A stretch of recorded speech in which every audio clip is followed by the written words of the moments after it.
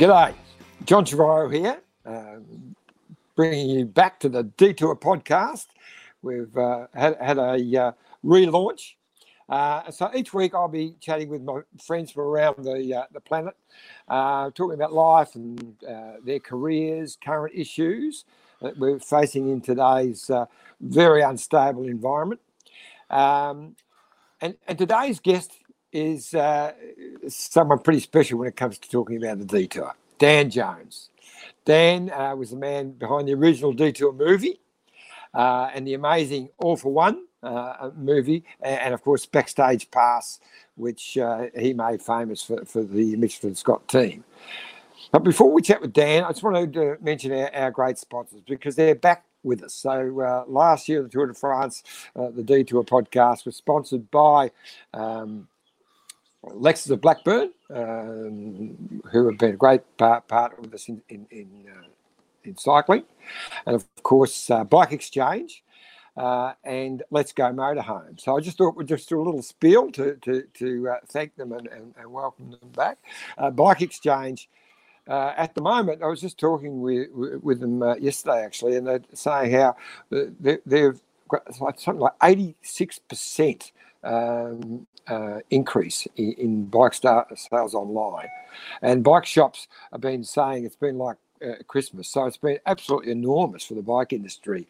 It's one of the industries that's gone well in this terrible time. Them and the supermarkets, I think, and wine shops seem to have done really well.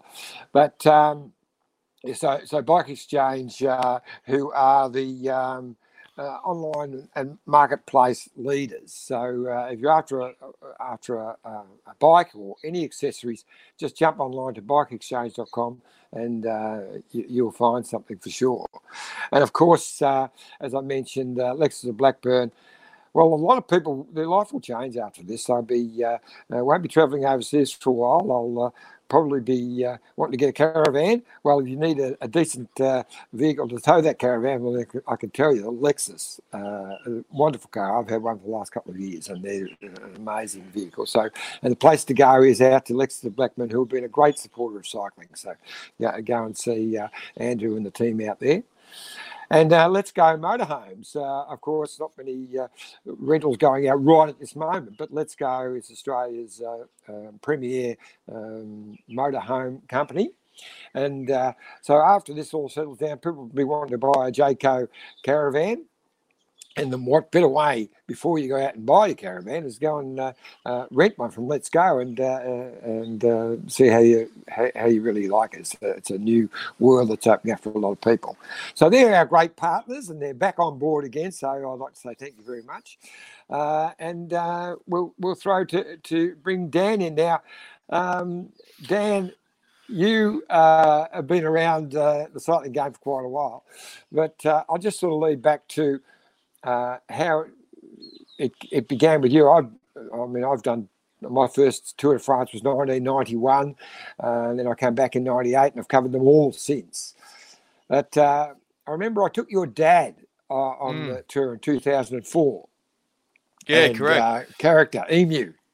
Ian Jones, sail boy, and me being a Gippsland boy originally, we had lots of things in common. He was a mate of a mate, and he came on board. And I met you because afterwards, Emu loved making his home movie, so he made his little home movie, and you were an aspiring young filmmaker. You're going to film school and such, and so you knocked his little homemade video into something we could all watch, and we had a bit of fun. I remember showing it at one time, and that's when I really got to meet with you.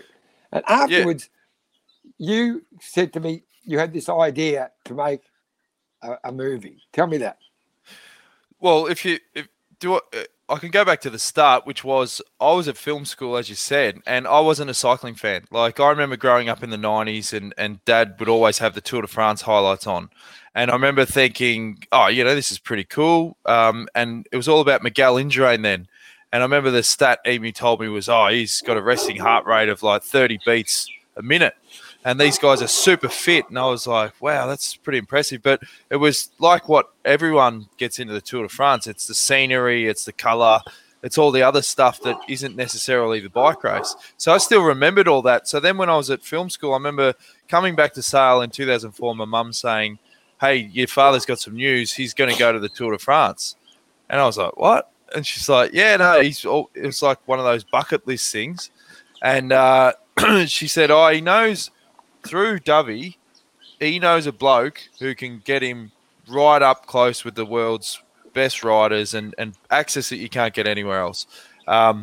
He's a former rider, real character, loves a drink. But yeah, like that's who he's going with. So I was intrigued because I was at film school thinking, far out, this would be a bloody interesting little doco here, because when you're at film school, all you're thinking about is like big picture stuff. I want to make feature films, I want to do docos or whatever. So then when Emu came back and they had all this video footage, I hadn't seen anything like it before, because back then we didn't get as much coverage of the real behind the scenes of the Tour de France. You'd see the race, but that was pretty much it.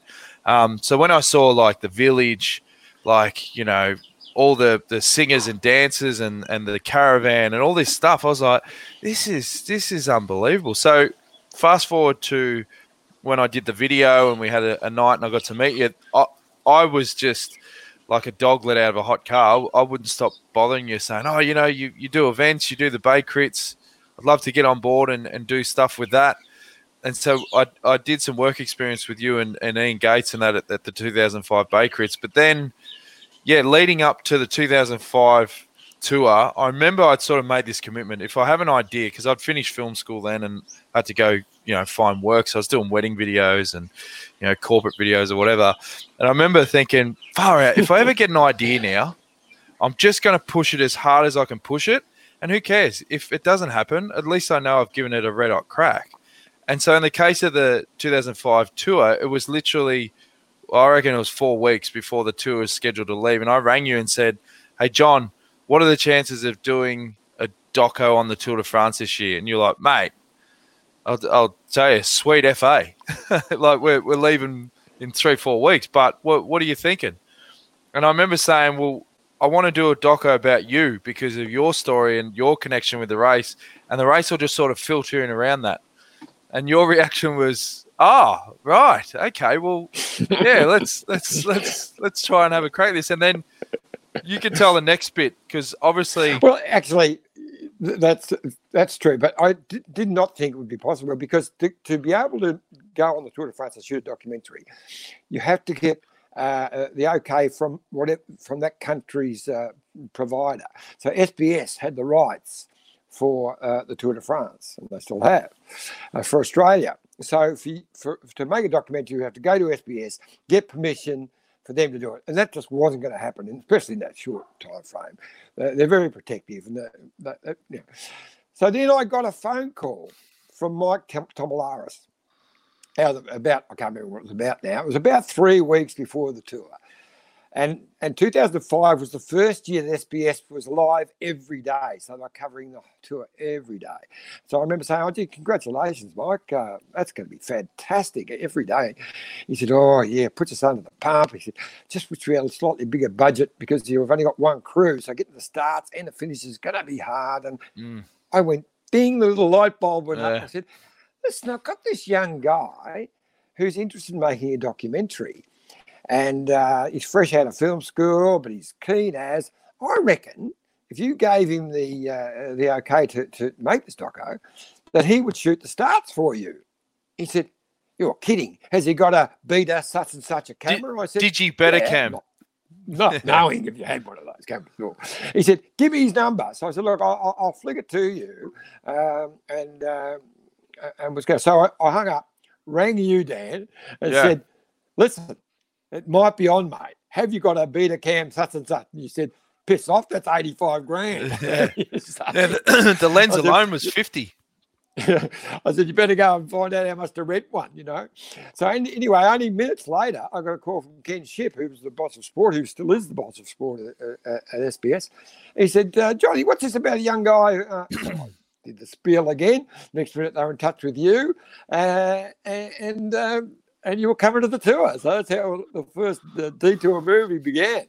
I just remember just pure fear, because it went from there's no chance to we might be a chance to holy shit, this is happening. Because when I went to rent the camera, the guy said, "Oh, what do you need this for?" I said, "Oh, I'm filming the Tour de France." He goes, "Oh, that's a good gig to get.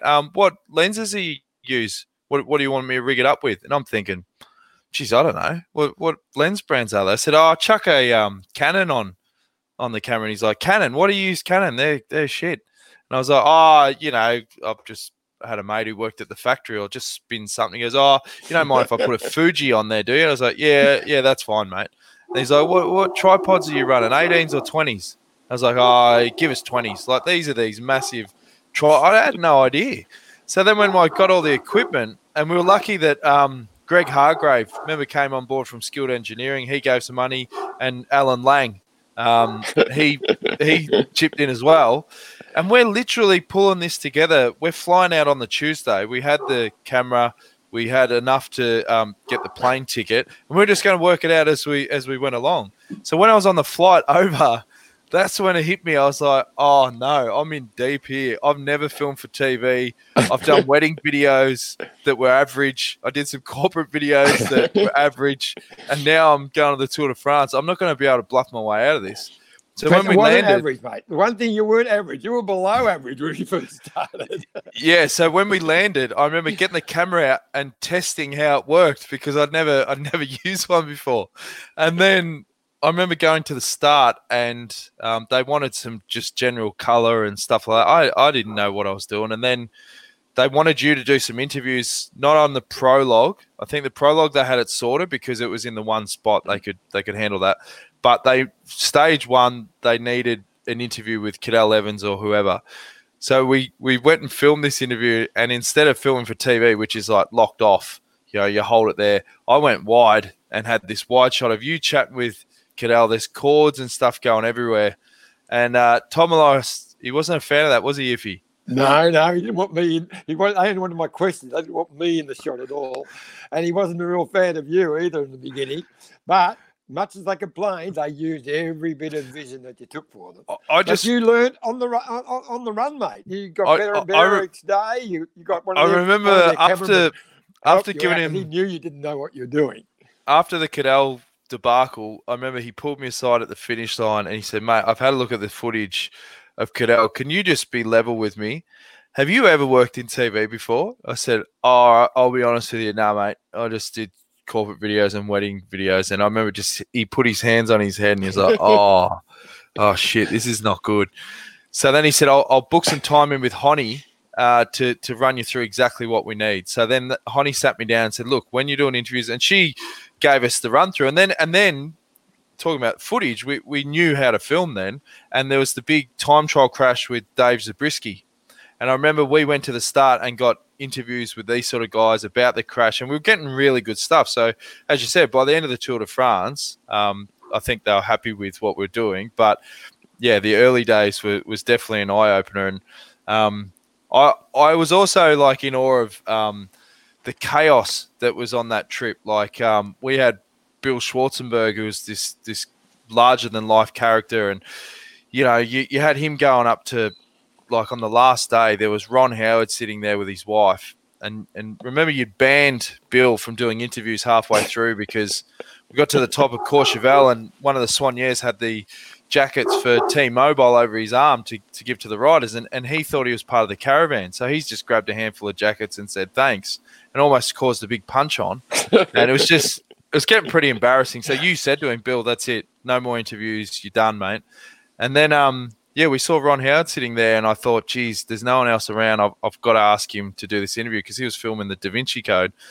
And I said, "Bill, do you know that guy over there?" And he's like, "Oh, yeah, nah, who is it?" I said, "It's Ron Howard." He goes, "Oh, yeah." I go, "Happy Days. He's a massive director. You never heard of him?" He goes, nah, don't watch TV and that. I was like, okay, well, he's big news. Can you just ask him questions about the tour, but just be on your best behaviour, mate? He goes, yeah, no worries. So he grabbed the Kanga badges, went up to Ron Howard, and first thing he does is kiss Ron Howard's wife on each cheek and then one on the lips. And I was just like, oh, no, we're back to square one. But he loved it. He pissed himself laughing. We got the interview with him, and then he got Senator John Kerry. And then we had all this footage. So we had 20 hours of stuff, came back to Australia, and then that's when the hard work kicked into gear. Because one thing I learned about the documentary process is getting the footage is not as difficult when compared to how you put this thing together. And remember, we had so many catch-ups and trying to work out the format and interweaving all the stories. But in the end, we had a final product that we ended up showing at the Melbourne Film Festival. And that was a big thrill because I was only 24 and to have sort of my first crack at making a doco shown at the film festival was huge. And I still remember like the opening night, how excited we all were, and Alan Lang dressing up in that black suit with the kangaroos on the back on the bikes, and that was a pretty big thrill. But I think looking back at my career now is that probably happened a little bit too early, because it was almost like things were just falling into my lap. And it's like you get thrown around, you're a bit like a cat, you always land on your feet. But I think it was too much for my brain to process, like, this industry, I reckon I've got it worked out. But as I've learnt, like, it's definitely a lot harder. Yeah, Dan, and I still remember, when we premiered the Detour movie at the Melbourne Film Festival, and it was an amazing week of films being shown at Federation Square there, and it was a packed house, but to see everyone stand up at the end and just applaud was really something special. And you knew that we touched on something, because there wasn't many bike movies around back then. We touched on something pretty special, actually. Yeah, I mean, I look back now as well, given that we showed All for One at the Melbourne Film Festival, and they really did look after me back then. Like, they tried to line up as much media as they could for the film, just because they wanted to obviously get behind a new filmmaker that was young and sort of keen. We didn't get it as much love second time round, because I was thinking, well, I've been through this before, like, when are they going to line up all the chats and that? And it just wasn't the case. So I look back now and I really appreciate the support that they gave us for that. And then obviously that was still around the time that the Armstrong brand was so strong. And we had, obviously you gave Lance a kangaroo badge and a wallet on the last day and so forth. So there was bits of content in there that you could sort of market as well. But no, it was an awesome experience, which obviously led to going across in 2007. And that's when I first met Jerry Ryan, and we're like, I remember you're really keen to if we've done it once before, something will happen in this tour. We'll get as good, if not better, stories. Let's go again. And yeah, I suppose that tour didn't really disappoint either, given that we had a lot of good characters on there. And I mean, the first impressions with Jerry, I couldn't believe how down to earth him and John Rebo were. You look at all the different business ventures, all the different stuff that they're involved with, but they were just like one of the regular Joes. And on that trip, weren't they? Yeah, early on they got to experience the best and worst of the Iffy tours. Well, true, because it started in Britain, in England, of course, in London, and we went up and stayed in Phil Liggett's little village, and his local pub looked after us really well, and I still laugh at us all standing around there. Well, I'm giving the instructions of what we're going to do over the next 3 weeks. Yeah, and your fly's open. Flies undone. And you did a roast for Phil Liggett a couple of months ago now, and I remember throwing out a gag that went down like a lead balloon, saying that in that trip I saw something I'd never seen again in my time in cycling, and that was Phil shouted a round of beers. I remember Phil didn't find that too funny. Oh, no. Well, we all have our little challenges. The crowds, that was obviously when Robbie McEwen won that stage on stage 1 after the prologue, but the crowds that tour for the England start, they were estimated at 2 million each day. I hadn't seen anything like it until the tour went back to the UK in 2014. It was just insane. Yes, look, that were the biggest crowds I'd ever seen. Before that, a few stages that went to Germany blew me away. And of course, the big mountain stages, famous ones, Alpe d'Huez, and that are always huge. But those crowds started with the prologue in London. And that was just amazing, you know. Cancellara won it. Stewie come unstuck. I remember I was ghosting his column for Salt News at the time, so there was some challenges with that. But that was amazing. And then the next day, heading out of London on the stage to Canterbury, it was just ridiculous. Just so many people. It was just. I mean, we know that the mountain stages, you know, they're a big crowd. But when you've got it on the flat, when the bike riders are doing 50k an hour to 60k an hour, and the crowds haven't got barricades in the middle of nowhere, and they're starting to come in, it got a little bit dangerous a few times there. And of course, that great first stage win of Robbie's, because it was a prologue in stage one, where he crashed, and how he won it, we'll still never know. It's one of the great stage wins of all time. But he really had hurt himself. But yeah, it was something pretty special. And on our movie, Dennis going absolutely ballistic, which you put into the to the second Detour movie, which is very funny. Yeah, and that trip as well was the emergence of Cadel Evans as a GC contender. Obviously, finished fourth, I think, the year before, but finishing second that year behind Contador. And I remember at the end of it, there was a real big excitement as far out. Like we've got someone that can win the tour, and I remember because I'd interviewed him a bit in 05, but you look at the footage of 05, he's almost different in his interviews because there was no pressure. Like he seemed a lot more relaxed when you talk to him in the village and he'd share stories or whatever. But what I was seeing is, and you know, going into 08 and further on, was one, the emergence of Cadel the rider, but two, almost going more and more into his shell as the pressure mounted for him to deliver. Because you fast forward then to 2008. So at the end of 07, we approached Jerry and said, look, Fox have got the rights to the tour, but they're not really doing anything with it. What if we went over and did some interviews?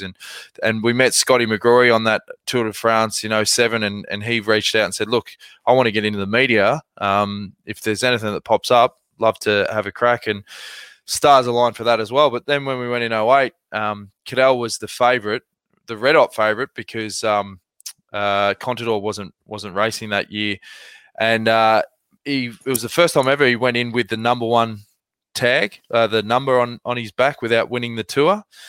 And it was a real eye opener, because doing the docos, you know, you get to Paris and you're like, far out, I've got like 4 or 5 months of work ahead of me now. Now it really starts. So at least doing the TV, when you finished in Paris, your job was done. But also there's more pressure and demand to get interviews with everyone. And obviously everyone wanted Cadel. And it was a real eye-opener, I thought, that year. And knowing what I know now with the Green Edge guys and GC and the requirements there, you have to motivate all your team. You have to build a group around you that want to do everything they can to bust their ass to get you the victory. And they always struggled to get riders that would go really deep for Cadel in those Lotto years and so forth. Remember they brought in Popovic, I think, and he was a really good domestique, but then when he fitted with Cadel, rode shit. I reckon, particularly in 08, when you saw Cadel wouldn't go on the bus with his teammates, which I could not believe. Like, if you're a GC rider and you want to motivate your team, you go on the team bus, because when the riders come in and they're cooked, part of your job, which goes a long way, is getting around your teammates and going, hey, thanks for your job today, or just communicating with them or whatever. Cadel had his own little bus out the back, which caused a lot more stress for getting interviews and so forth. There wasn't a good communication and direction with the guys in the background at Lotto that were controlling the interviews and so forth. And I just remember there's so much more stress around Cadel that year, in terms of, it just felt a bit chaotic. These were the ones when he headbutted the cameraman. When he took yellow, he whacked the guy. I think he threatened to kill someone who stepped on his dog. How did you find it trying to get grabs and stuff with Cuddles in those years? Look, Cadel, I've had some challenges with Cadel over the years. Look, I've got to start by saying, He's a sensational bloke and a real straight shooter. You can't, but he was under a lot of pressure, and he wasn't comfortable with the media either. No. As you said, in that first time when you did it in 2007, in that second detour, but you're dealing with a Cadell who wasn't under quite the pressure that happened when he became a favourite. I personally think he should have won 3 Tours de France. I think he was the best rider on 3 occasions. The one he won, and I think he probably should have beaten Contador and Sastre. That's my personal belief. Well, he never had a good team around him. He never really had guys that could go deep with him into those final climbs. Like even the guys that were meant to be these super domestiques were just never really there. When he got to BMC, it seemed he had a lot more support. But those early years with Lotto, and there was also a lot of behind the scenes stuff going on as well. Like obviously, to have full support, you need a whole team going for GC, and then you had Robbie McEwen there in 2008 that I don't think he was keen to have him in the makeup, which then Robbie needs some level of support in the sprints. And then I remember the rest day when he finally took yellow in 2008, we had to go cover that, and they had the beds of burning music, and it was almost like a celebration, whereas, as you know, like a lot of those sort of things, it's about keeping a lid on it and being able to sort of stay focused. But I think it got to the end of 2008 and 2009, and things just seemed to keep going wrong, where I think it got to the point where it's like, I think the time's passed. Well, at least I thought he'd missed his big opportunities. And then obviously 2011 was like one of the most unbelievable experiences I've had covering the win that Cadell had that year, particularly that stage when Andy Schleck won and Cadell was on the front and had to pull all that time back, and then the time trial, and then the Alpe d'Huez stage. Like I think the Tour de France back then had a taste of what they should have probably been doing with those shorter stages, where it's just on from the gun. It's funny with cycling, they're very traditional with their approach, and no, we have to run long stages because we've always done it like this or whatever. But if you look at it from an entertainment point of view, every time they've done something like that where they've shortened it and they've just narrowed that field. Oh, no doubt, that's true. It's fantastic. They've all these short, especially these short mountain stages, have just been amazing because it's gone bang from the start. And you don't need to have 240-kilometre stages. I don't think you need any of them personally. I think it creates boring racing. But you just touched on something there. Like, I mean, we talked about Cadell and the challenges we have that. I remember lining up the start of one tour when I was riding for the Geelong Addy. And he, is the Geelong's own son now. They love him. He's got a place down Barwon Heads, and he's adopted the region.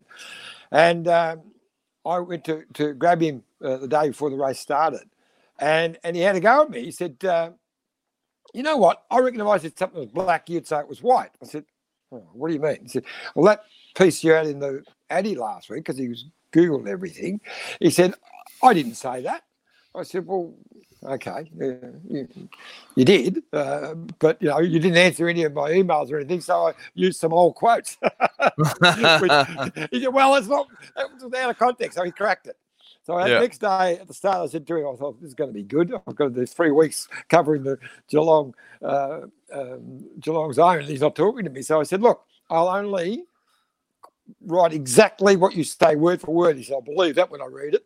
So anyway, but that was done, and we had he did a good tour, and I think it might have been the one he ran 4th in, but he was great, and we got over that. But as I mentioned, he wasn't comfortable with the media, and he tried to be, try to be a little bit, say something a bit different, but not being who he actually was. But once he won that world title, actually, it seemed to change him. He got more confidence in himself, and then he did those great tours. And even though there might have been times where it'd be a pain, I found him a lot easier to deal with. But you just also, just touching on those two, that Galibier and that next stage, Alpe d'Huez, which is like 3 days and 2 days to go in the Tour de France.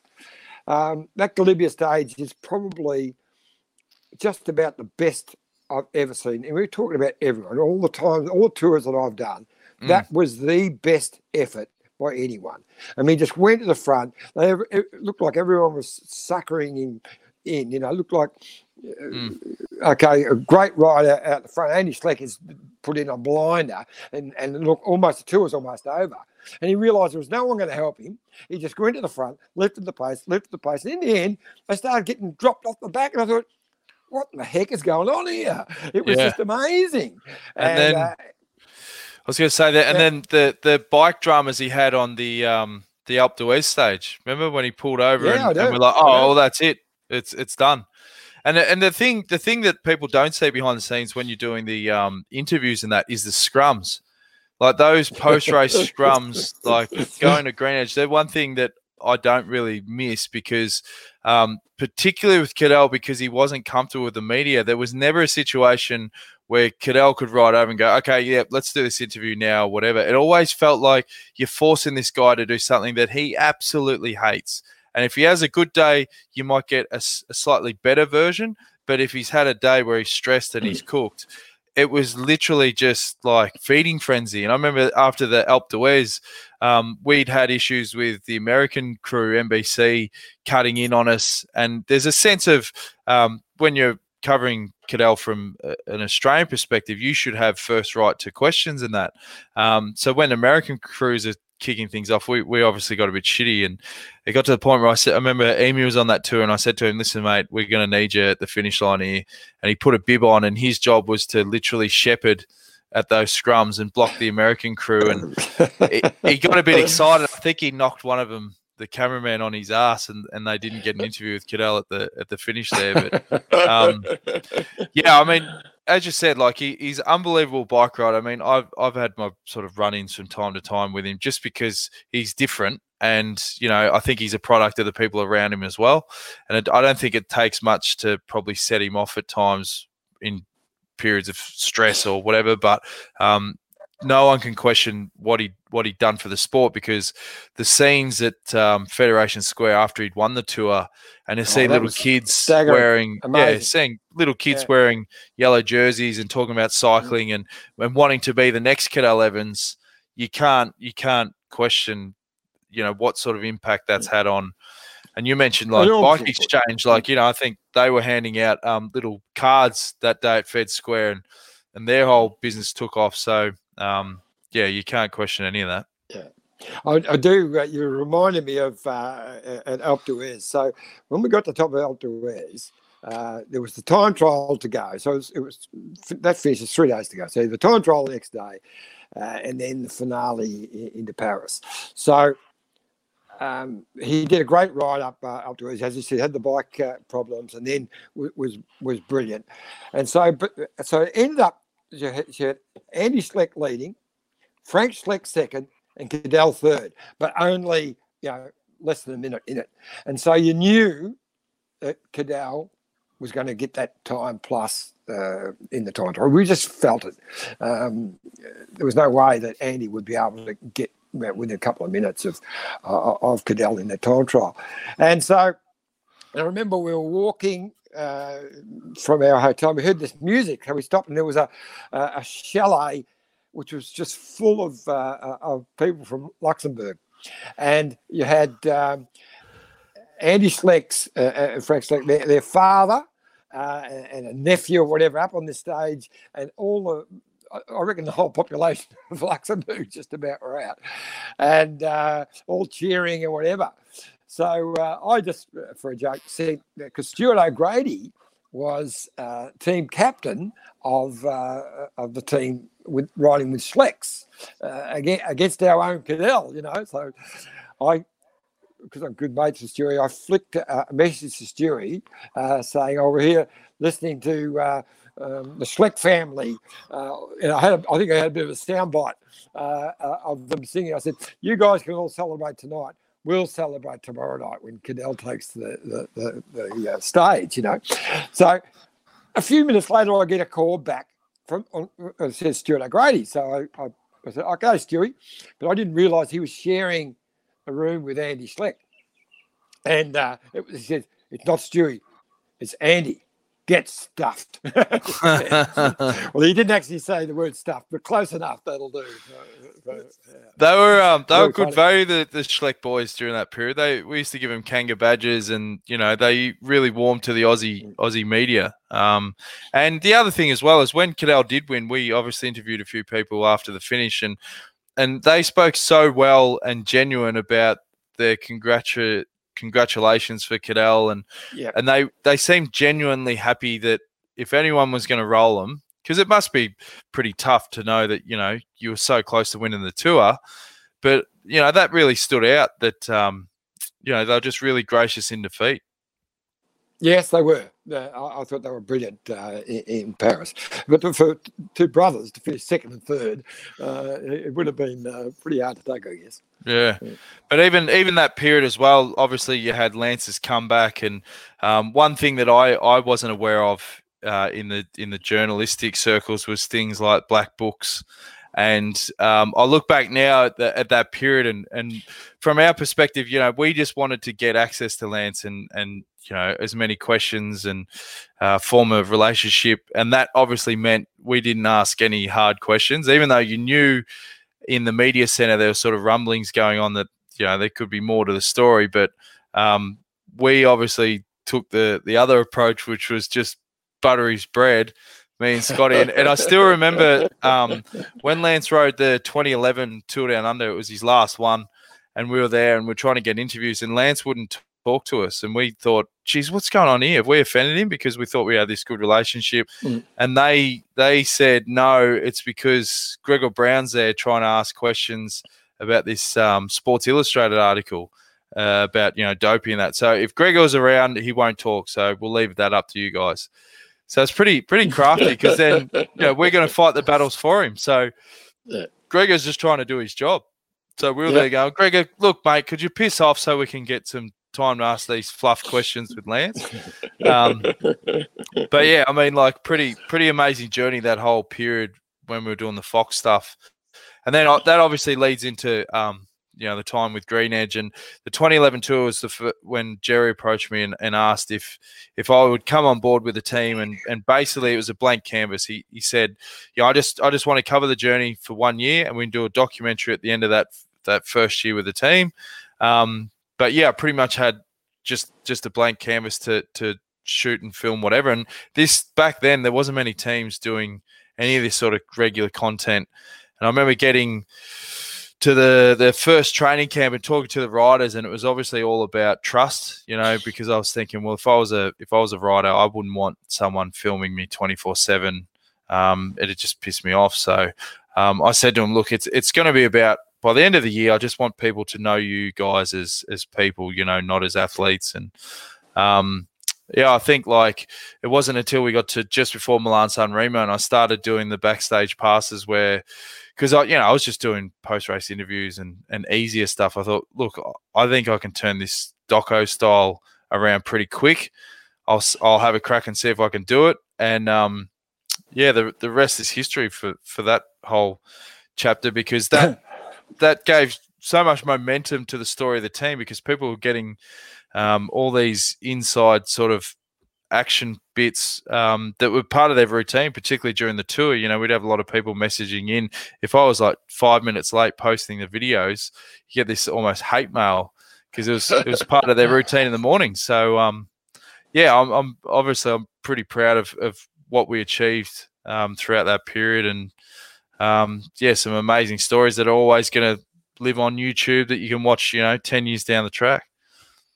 I've got to give you some accolades there, Dan, because it was really partly your personality. The guys trusted you, and you create a really special bond and friendship with all the riders. So you got a lot more out of them than what a normal person asking the same question would have got. You got that trust meant they knew they could say anything, and you wouldn't use it against them. You would use it in the right way. So it was very, very good. But also, you had an amazing ability to which I learned early on in the two Detour movies. You know, for someone with no background in sport, you really quickly got to the crux of what was required. But you also had, I don't know how you could turn around those backstage passes so quickly. Normally, you know, the Americans doing that, there would be 3 or 4 people working on it. It would take them hours and hours longer to be able to put together something as quick as you did. You probably cheated a little bit on some of that music. You probably went a fraction over what you're supposed to do with some of the hit songs you put on here and there. But no, that was a really an amazing ability. And you set a standard that a lot of other teams have been trying to do ever since. As you said, no one was doing it back then. And what you did with those backstage passes become what all the teams are trying to do now. They realise that's what people want to see. It's a bit more than just the bike race and the bike riders. What do these people like? And you're being able to deliver that. Well, I think the key, couple of key things that I was thinking about early on was I wanted firstly to make content that my mum and my sister could watch and follow that know nothing about cycling. It's always harder to go after the market that, you know, is going to get the biggest cut through, because if there's people that drag them into watching the videos that weren't necessarily cycling nutters, then, you know, the whole thing's going to expand, or it's going to grow a lot quicker. If I had just done content talking about gear ratios and all the technical side of the sport, I mean, I'm not interested in that stuff even today. But the other hard part was I felt that, and I look back now, it took a mental toll turning those videos around, because I got into a routine where I was just willing to do those hours, and because I knew that as soon as the next stage started, the last video was almost obsolete. So you had to keep churning these out. But sometimes, you know, you wouldn't finish editing till 3, 4 in the morning, and you got to be up at 7 the next day, and you got to be doing the transfers, and that's fine for a week-long stage race. But I mean, you saw me at the end of some of these tours. I mean, I was absolutely cooked. I got to the end of the 2015 Vuelta, and weird stuff was going on. Like, I remember getting to the end of the race and sitting there, and I couldn't even eat dinner. Like, my body was just almost felt like it was going into shutdown. I said to I find that hard to believe, Dan. Well, honestly, yeah, that's how I was. And I had to make a call early on as well. Like, the early days, you know, you'd have a few drinks and you didn't really care or whatever. But then you worked out that it just made the job so much harder. So you had to actually start getting a lot more discipline on the grandies. But I remember, that Vuelta, just getting to the end and just being so cooked and talking to the doc. And he said, listen, mate, you've burnt out. You completely fried. You need to actually rest up, take a bit of time. Like, once this Vuelta's finished, you know, because back then you used to get a month or 2 off. And then what I found is once I started All for One, there was no downtime anymore, because you've got the doco on top of that as well. Yeah. And like, as bad as this coronavirus period is, for me personally, it's been a breath of fresh air, just taking the pace off everything and spending time with the family, and not having to really bust yourself to that point where you think, oh, I'm actually starting to feel a bit cooked here. And that's the downside, I suppose, of you develop an element of control. You know, I probably could have got more people involved to help with the filming and editing and all that sort of stuff, but you get so used to controlling that narrative yourself. And I found it difficult at times with the All for One, because, you know, I'm working with Marcus, and the way he'd put something together was different to how I do it. So there's this constant control thing in this space, which is hard to manage as well. But I think in the end, like, you know, you just learn from it. I think, you know, you've got to find that balance where you go hard with your work stuff, but you've also got to switch off. And I think you see a lot of the riders as well. The good ones, or the ones that can have prolonged careers, are the ones that can find that balance, you know, where they can race and they can get serious and do everything that they need to do, but then they've got this ability to flick the switch and, you know, not let it drive them into the ground. Exactly. Like we used to do. Like you. Play up till 2 o'clock in the morning, get 4 hours sleep, and then back and do it again the next day. Yeah, that's right. So, but as I said, it's a really good good period, and I'm glad that a lot of it's archived, so you can go back and watch it at any time. Yes. Well, it's almost time to sit back and watch a Detour, one of the original Detour again. I thought Detour, the movie, which is the second one, was actually better in lots of ways. It was a lot more polished, and we told the story a little bit better. But the original one was funny. It was definitely the funniest. Well, you look at it now, particularly with the sign-off when we were talking up Lance, like it should be filed in the comedy section now. Yeah. Do you believe in miracles? Yeah. But exactly. You've got someone that you want to bring on, Johnny, I hear, that was on the tours from 2017 to 2019. Yeah, Sammy Edmund, who journalist for many years with the Herald Sun, and is now just stood down and joined SEN, Croc Media, as their sports guru. So Sammy did 3 tours with me, Detours, and I think he did a couple with you as well, or another one at least. Keen cyclist himself. He gets out on the bike still, but we had some fun and games, and so we should bring him on. Okay, so now we've got Sammy Edmund, who's done a few detours with me, and how's life in the fast lane, Sam? Too fast, iffy. I'll tell you what, I wish I was on a detour right about now. 3 detours I've done with you, and I've got to say I'm lucky and very happy and somewhat relieved that I'm here to talk about them today. Sammy, do you feel that it adds years and years to your life when you get back from a detour? I mean, I've seen a lot of riders get to Paris and they're just empty, but I've seen the same, if not worse, for people that have been on Johnny's trips. Well, it didn't add years to my life, Dan. It actually took years off. I will die an early death because of this. There's no doubt about it. Such was the stress of juggling Rupert Murdoch on one hand and the pressure and the peer group pressure to join Iffy for a glass of rosé post-stage. It was, Rupert, rosé, but eventually we navigated it. Yeah. And it's interesting now that you're still involved with me, but you've given Rupert the flick. Yeah, we're at Croc Media now, which is good in its own. That's a whole other series of podcasts, but no, really enjoying it at the moment. But gee whiz, wouldn't we all love to be in France at the moment for a detour, if he goes without saying. Yeah, so we had some great trips. So 2017? 17. Was the first one. Yeah, right? worked with you. I think I'd worked with you domestically, it's fair to say, but you don't really, and you're aware of the stories around Iffy, Dan, but it's not until that you go on one of his famous Kentucky tours, or detours as they became known, that you get a true grasp of the man. And my mind immediately goes back to the prologue at Dusseldorf, wet, all the excitement in Germany for the prologue.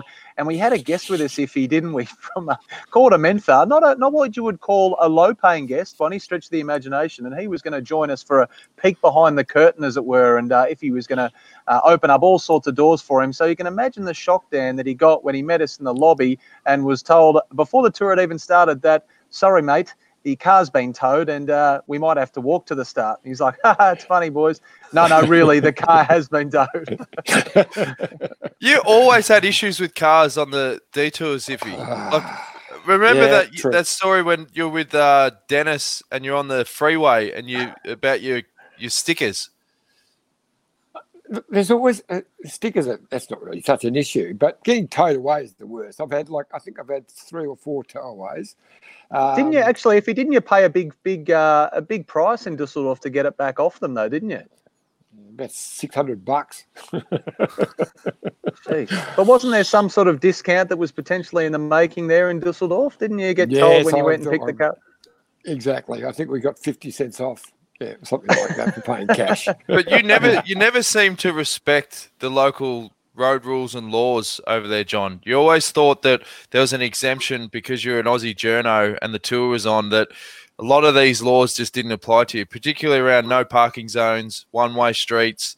Because there's a lot of times in places like Toulouse where you'd be driving the wrong way up a one-way street. And I'd say, Iffy, this is one way. And you said, yeah, I'm only going one way. You didn't care. It wasn't so much being an Aussie journalist, mate. It's more the Tour de France official stickers. They do carry a little bit of weight. I remember in the early days, one guy became our mate. He was the actual policeman in charge of the whole Tour de France. And we would become very good mates, enjoyed a quiet ale together. And he gave me his personal card.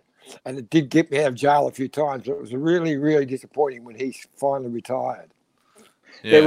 There was a year, Dan, speaking of stickers being the save all, in Luxembourg, I think it was, Iffy, and we were, end of the day, just wanted to get to the hotel, you know how it is, and he's finally found it down a tight little laneway, and it turns out it's directly opposite the police station, and, you know, the only car park available after much searching is, in fact, police only, do not park here. I said, Iffy, I don't think that's a good idea. No, it'll be fine. It'll only be a couple of minutes. Or I'll come back out and move it. Of course, he doesn't move it. We come back out. There's tickets, there's stickers, there's notes. What do you think you're doing? You can't park here. Oh, geez. But how did you find covering the Tour de France, Sammy, in those years, 17, 18 and 19? Obviously, you know, you've got the stresses of Iffy, but it's an event that's pretty hard to describe unless you're there in person, yeah?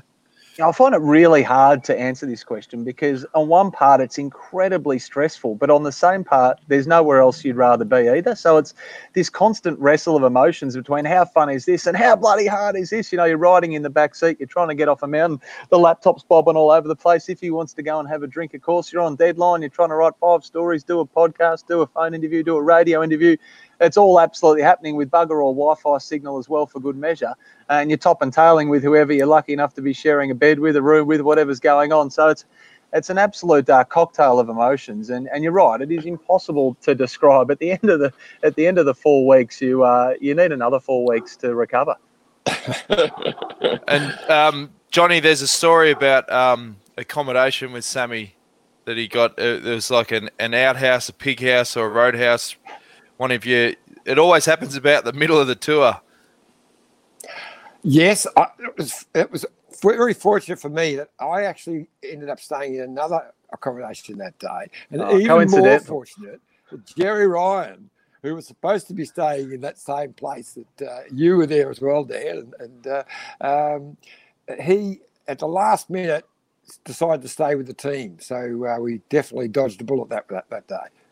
Hey, Dan, despite the odd pothole when it came to Iffy's choice of accommodation, one thing you cannot fault him on, though, you can fault him on his parking, but you can't fault him on his ability to drive the vehicle in question. Now, especially when it comes to getting down from summit finishes, which anyone who's been to the tour will tell you is an absolute nightmare. It's single lane, it's bumper to bumper, the police and everyone's got to get off first. You sat still. And I remember the day, 2018 it might have been, Iffy, we were on the Perisort, I think it was, typical story, bumper to bumper.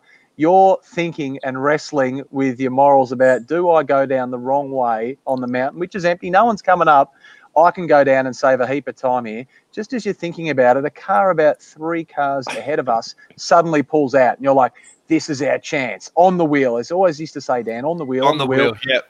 Yep, we get on the wheel only to find the gendarme coming up around the next switchback en masse, about 10 cars in a convoy. The car in front of us, it turns out, isn't seeking to take a shortcut to go down the mountain. They're veering off onto the nature strip because they've got engine trouble, and the bonnet comes up. We're like, where do we go? What are we going to do? We've been exposed. So we quickly duck in behind this car, and gee, do you reckon the Frenchies were happy about what we were doing? And then it turns out the motorist in front gets out, and we're like, oh, he's had car trouble. We've misread this horribly.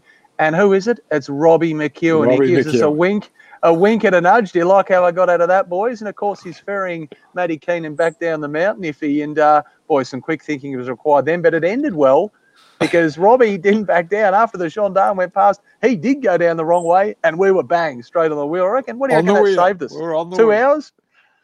Because that's the other thing that people don't see is the logistics after a hilltop finish is an absolute nightmare when you've got all the supporters, all the fans. A lot of them got there 2-3 days before, and just like, as you know, as a journo, you're trying to file these stories. You've got deadlines.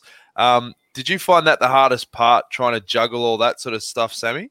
When you're at home watching on the box stand, you love the summit finishes. That's what you stay up late at night for. When you are there at the coalface covering it, you hate the summit finish. You just want flat days, time trial days, sprint days, anything but a summit finish. If you're going to go up the mountain, that's why I like the fact they put in those ridiculous descents in the modern day, with 20 Ks off the other side, so we didn't get stuck at the top of the mountain. I tell you what, lucky I didn't get car sick. If I did, I would need about 50 bags I would have filled up coming down off those mountains. Do you reckon if he went down them at a leisurely speed most of the time and really cared about any sort of typo, but no spell check can solve the sort of typos I was having on these descents, Dan. My memories of you, Sam, you're looking in the rearview mirror. You in the back seat trying to tap away your story of you flying down the mountain. Mate. And you know what? I was always made to ride bitch as well, Dan, in the little mound that is the back seat. So how top heavy do you reckon I would have been on that little seat, right? Wedged in between the likes of Ronnie Gower and Vaz. Oh boy, they weren't moving for quids. Tight days. Given that you're obviously still well connected to the world of sport, what's the likelihood of the Tour de France getting a start this year, Sammy? Obviously, you won't be able to head over, but they're talking about end of September or whatever. I don't know if that's a chance. Yeah, I haven't had a good read of this, but the Italian newspaper has just published a revised UCI calendar that's been leaked to them, they say, and it's got...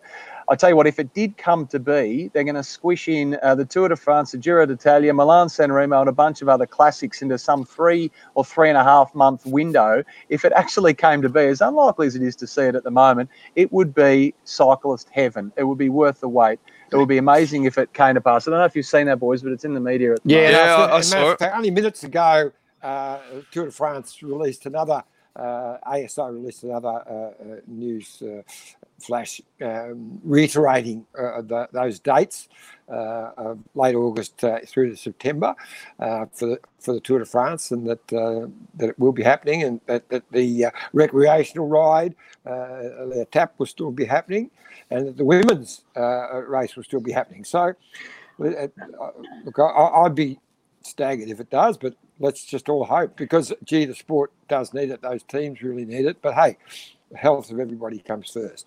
And Dan, if he's reminded me of something there when he speaks of recreational riding, well, we decided that covering the Tour de France wasn't difficult enough. We thought 2017, 2018, as far as I was concerned, look, we need to add more stress. So what we thought would be a good idea is if you and I, in resuming the Detour podcast, would decide to ride our bikes over there as well. And I thought, if he pretty fit for a man of his vintage, but I'm not sure climbing the cold of Isward on a traditional pedal bike was going to be for him. So he went out and sourced himself an e-bike, which is, hey, it's the modern way. But he broke a heap of Strava records as well, I heard. They came cascading down. Godzilla, we dubbed it. And what I most liked about Godzilla was if he called it his EPO. He had access to all sorts of EPO, the electronic power option. Exactly. The amazing thing with that, because actually Bike Exchange, our wonderful partner, managed to make that happen. It was a Belgian gentleman who really doctored this mountain bike up, and we it was had tricked to up. It went way too fast. How fast are those things supposed to go? 40 kilometres an hour. This thing went 60, easy on the flat. Yeah. Oh, it's ridiculous. You just hear it coming from behind you, Dan. It's like, I've got rid of Iffy. And so you had to pedal, Sammy. I had the pedals, and you drop him or something, and then you just hear this, and he'd be gone. Nuts. Sammy was a lot fitter than me, and I'm 70 years of age, you got to remember. So these days, it's slower these days. And I wasn't exactly fit either. It was a constant source of amusement all tour, Dan, from pick up to drop off. What about the pick up, Iffy? How you managed to make that happen? I'll never quite figure out how that took place. Look, it was a real iffy detour moment. We missed him at where I was supposed to meet him on the course of the first day of the Tour de France, and we just happened to be passing opposite ways on the motorway. We were in a Michelin Scott car. He said, "Are you in a Michelin Scott vehicle?" I said, "No, I've just seen you." So we managed to pull over and get the bike. That was sheer luck. Unbelievable. And a great detour story and how he got it back too, but we'll leave that for another day. All I can say is that man is a saint. How patient would he have had to have been? And Godzilla, Dan, this wasn't just a small bike either. It was a Sherman tank. It was ridiculous how heavy it was. It was an absolute monster of a unit, but great fun, Godzilla. There's one detour story, Sammy, that I've got at whack in. It was the year before when you had a bike there, but I didn't. But and we were staying in Lourdes, the city of miracles. And you were converted. You were converted there. Yeah, So you That's horrific, rode that out joint. Never again. to an area where we were going to meet, and I had our sponsor, Yes. Andrew Moore from Leicester Blackburn, and his lovely wife Sarah and daughter Bethany travelling with me. So we drove out to this mountain where we decided we were going to watch the tour. Met you, and we all get together, and I've decided we're going to have a picnic on the road, a real French picnic. I've got all the great food, everything, and I organised all the cutlery and plates and everything from the hotel, but managed to leave them behind. So when we get there, we've got all food and everything, and picnic baskets, but nothing to eat it with, no plates, glasses, whatever. So we'd gone past a little village, only about 3 or 4K down the road. So I sent you, Sammy, on a little job, call in at the local shop, grab some throwaway plates and knives, forks, and plastic cups, and etc. You can take us to the next step. Well, it was only a K down the road. It was so close. You could almost have kicked a football down the hill and it would have gone into the township. So I had the bike, you're right, Iffy. I was going to try and squeeze a little 20K ride in anyway. But the race was pretty close, but there was still ample time. And we go down there, and after navigating the town and the language barrier to find some plastic cutlery, which sounds easy on the surface, I can tell you it certainly wasn't. It took me a while, finally got it, went to go back up, only to be told, no, monsieur, can't come back up the hill. Caravan. Oh, you're kidding. Oh, I'll wait for the caravan. No, after caravan, you won't come up. Oh, no vehicle, just bike. No bike. Okay, I won't ride my bike. I'll walk up. No, you won't be walking up. There is no way you can come back up this hill. So here I am, Iffy, with just didn't like you, did he? Several hours to kill with a bag of cutlery and a push bike. And it just so happened I bumped into a bloke from Sweden who'd been divorced from his missus and was riding from Sweden to the south of Spain and just happened to cross paths with the Tour de France. He said, I found this little map here. And seriously, this map was the roads I wasn't even sure existed. He said, do you want to come with me on a ride? And I'm like, well, this guy's either going to murder me out in the forest or we're going to have a magnificent ride. So I went off with him and got lost for 4 or 5 hours on gravel and all sorts of adventure, and then came back to watch the race finish and hook up with you with a bag of cutlery that we never used. Well, that's true. But I managed to borrow a small knife off one of the other guys on the side of the road, a French tourist, and we made some paper plates and whatever, and we ended up getting by. But we were opposite this farmhouse. Yes, tell this story, please, because you had some issues. Kangaroo badges. No, Iffy, you had some issues, and I don't know if this is takes this podcast from a PG to an M podcast, but you'd ate too much bread, haven't you? So people that don't know, white bread doesn't agree with you, but you can't help yourself, can you?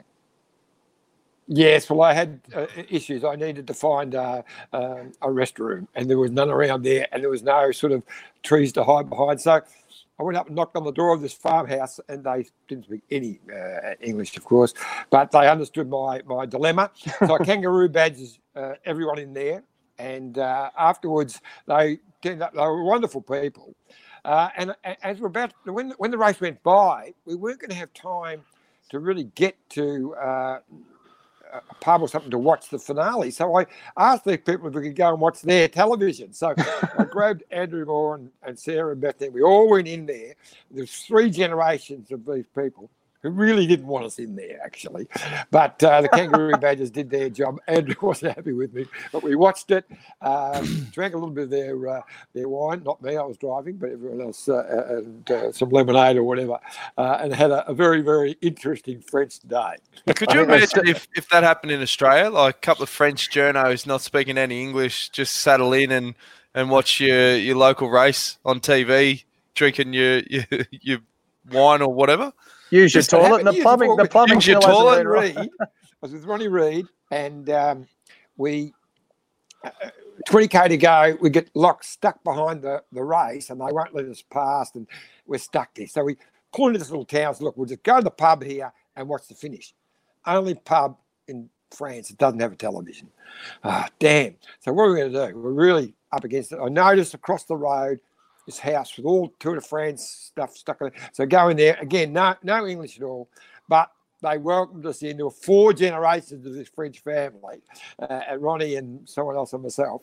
And we watched on this grainy old TV, but they were fantastic.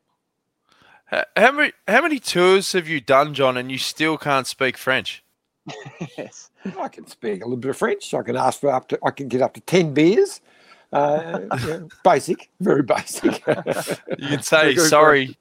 You've nailed that one. Sorry, sir. Désolé. Yeah. I have the famous French expression. I can go, huh? Well, it's a good period that you went on there, Sammy. But lucky to be there. Lucky to be there. Obviously, 2020's not going to be on the cards. But are you scared off ever going back, or would you be saddling up again? You reckon once the crowds get back? Yeah, no, you'd want to see some improvement to where we are now, wouldn't you? But I mean, I think we'll get there. I think we'll come out the other side of it, and I think sport in general, not just the tour, but sport in general will be back bigger and better than ever. The thirst for it will be enormous. It'll just be bigger than it's ever been, more exciting than it's ever been. And imagine the tour after, say if it doesn't come back this year, and when it eventually does come back, it'll be the best Tour de France field in history. The crowds will be massive. Everyone will be frothing for it. It will be a great Tour de France to be at, the first one back after COVID-19. 100%. Sammy, I'd love you to be a part of it too, mate. So, and thanks heaps for joining us today. And great to see you jumping ahead in life and your new role with SEN. So, I love listening to you on the radio, mate. Thanks, guys. And Iffy, it's been a blast those 3 years. Too many stories for one little podcast cross. But best of luck with this resumption of this venture, and look after yourselves, guys. No worries. Thanks, bud. Thanks, Dan. Thanks, Sam. And thank you, listeners and viewers. Look forward to catching you all on the next podcast of The Detour.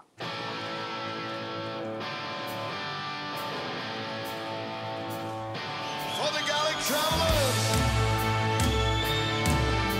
Come on.